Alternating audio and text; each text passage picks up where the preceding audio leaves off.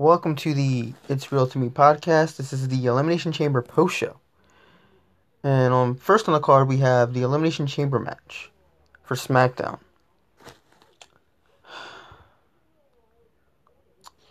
We have Sami Zayn, Kevin Owens, Jey Uso, Daniel Bryan, and Baron Corbin. We start off the match with I think it was Daniel Bryan and Baron. No, it was Daniel Bryan. No, it was Cesaro and Daniel Bryan that started. I forgot Cesaro. Excuse me, but we start off with Cesaro and Daniel Bryan duking it out. Very technical to start. Then they were just going off. And then we see Baron Corbin get in the ring. And he completely demolishes everybody. And then a few minutes goes by. And then the next competitor is revealed. And it's revealed to be Sami Zayn. Sami Zayn would absolutely refuse to get in the match. He's playing this cowardly heel character so well. It is amazing. But then Baron Corbin has enough. He rips him out of the pod. And then... Or no, he doesn't rip him out. He starts him mouthing off Baron Corbin. And then Cesaro comes in. He stands near Sami Zayn's pod, and Sami Zayn's still chewing out Baron Corbin. Mouthing off against him. He doesn't see Cesaro standing right there, getting ready to pounce on him. He rips Sami Zayn out. And he starts demolishing Sami Zayn. Of course, Sami Zayn fights back, yada yada yada. He's the first one eliminated. Kevin Owens gets into the match, completely decimates everybody. He takes out... I think he took out Baron Corbin. And then Cesaro took him out, I think. It was either Cesaro or Daniel Bryan. So then after that, Kevin Owens out of the match. And then we go down to Daniel Bryan and, of course, Jey Uso. Daniel Bryan pins Jey Uso. He wins the match. But he is laying there completely spent from the match. He's not even ready for another match. Roman Reigns comes out. We immediately have this match. And it's a squash match because, of course, Daniel Bryan's tired. He's selling like he's tired. He ain't ready for another match. He gets decimated. He loses via a chokehold. This chokehold that Roman does now. After that, Edge completely bolts to the ring. Spears him. And he points at the sign. The WrestleMania sign. If you're not aware, that's how wrestlers symbolize that they're challenging a wrestler at the show that they're pointing at, which is WrestleMania. He points at the sign. And now the challenge has been set. And to be honest, I expected it. I'm like, watch tonight, he's going to show up, he's going to spear Roman, and he's going to challenge him, and that happened. Because if you look at the past few weeks, the smoke's done cleared. We knew who the guy was going to challenge at this point. We knew it. And the way they've been booking it, the way they've been writing shows, how they wrote the build up to the challenge was obvious. We knew he was going to challenge him. We knew it. With that said, we move on to the triple threat match. And originally it was going to be Bobby Lashley, Matt Riddle, and Keith Lee. But Keith Lee earlier today was replaced. We were speculating on the pre-show that it may be because he is taking time off because he just got engaged and he is planning a wedding. Or he may have COVID, we don't know. But all we know is that he's been replaced because earlier in the kickoff show, there was a fatal four-way match to determine who would be his replacement, and John Morrison would replace him. John Morrison won that fatal four-way match. So now we have Bobby Lashley versus Matt Riddle and John Morrison. And it was a really good match. Bobby Lashley would be, the monster heel that he is. He would decimate both Matt Riddle and John Morrison. But we get the biggest shocker of the night thus far before the ending, because the ending of the show was pretty much a huge shocker too. Matt Riddle would roll up Bobby Lashley. He would roll him up, and he would win the title. And this would lead to another segment at the end of the show, but we'll get to that. I honestly thought the match was good, like I said, and honestly, I don't mind WWE throwing curveballs like this because people love Matt Riddle. People are high on this guy.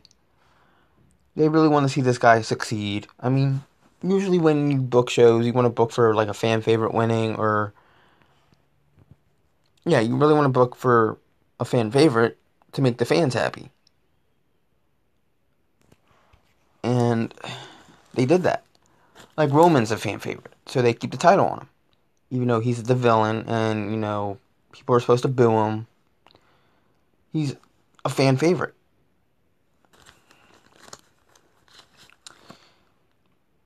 But then we were supposed to move on to Asuka versus Lacey Evans for the Raw Women's Championship, and we didn't get that. Monday night on Raw, Lacey Evans would announce that she is pregnant. At that time, we didn't know that it wasn't a ploy. We thought, oh, this is a ploy, this is storyline. This isn't real. She's not really pregnant. She'll just say, haha, I'm not really pregnant at the pay-per-view, and she'll win the match. Turns out, she actually is pregnant. Her and her husband are having a baby, so congratulations, Lacey. And the way they were building it, I think they were supposed to have a replacement. And honestly, I think they should have had a replacement, because without that match, this show was short. This show was over by like 9 o'clock. Not even, like 8:30.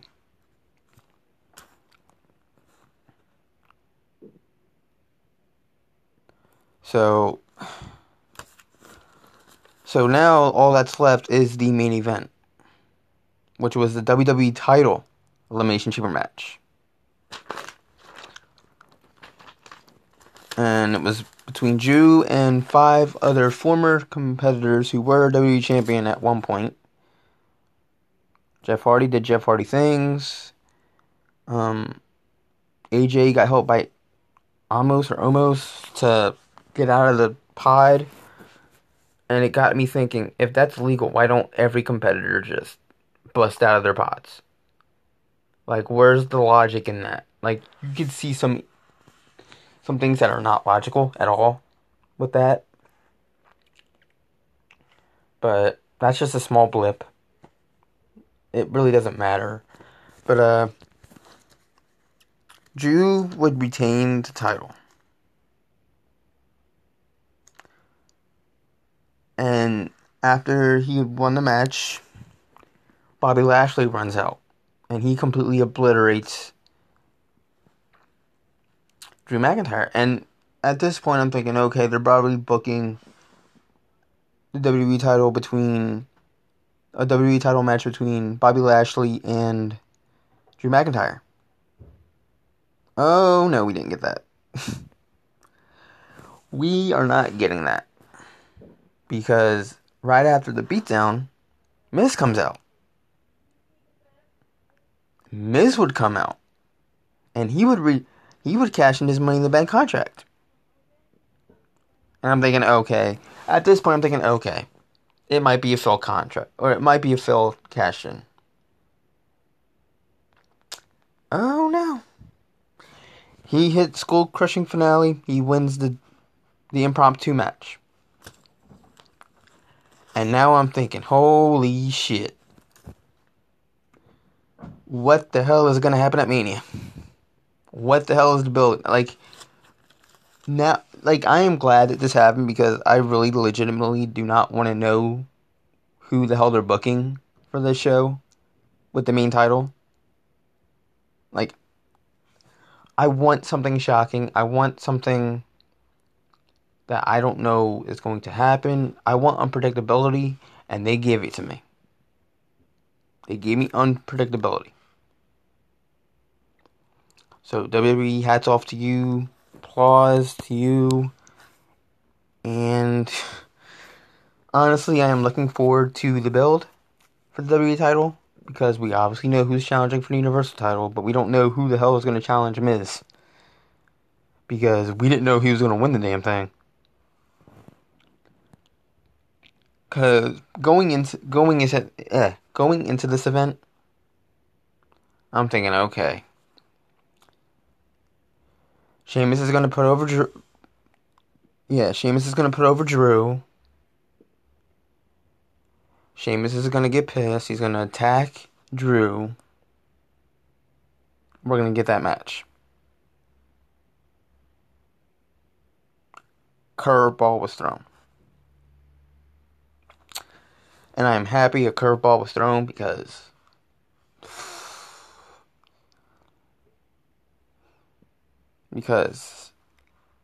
predictability and unpredictability matters in wrestling. You don't want people to know what the hell you're doing. You don't want people to know what match is going with what. Who's going to be in what match, who's going to challenge for this title, who's going to challenge for that title. And in this day and age, yeah, it's easier to know. But at this point, the internet was even saying Drew versus Sheamus. So WWE had no choice but the third curveball. They could have easily kept it the way it was. Easily.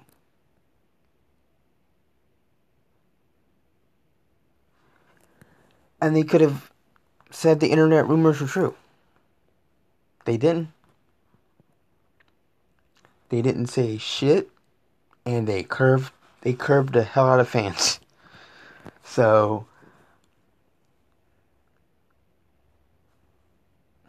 that was pretty much the show.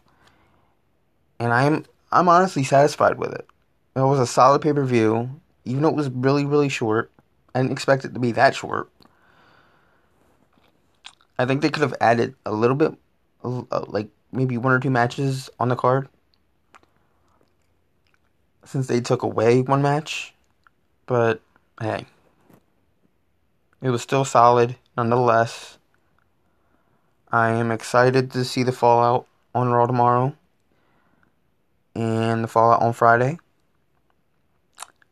And we're off to the road to WrestleMania. We got one more event coming up next month. And then it's off to the races. With that said, this has been the Elimination Chamber post show. Be sure to watch the new episode on Thursday or Friday.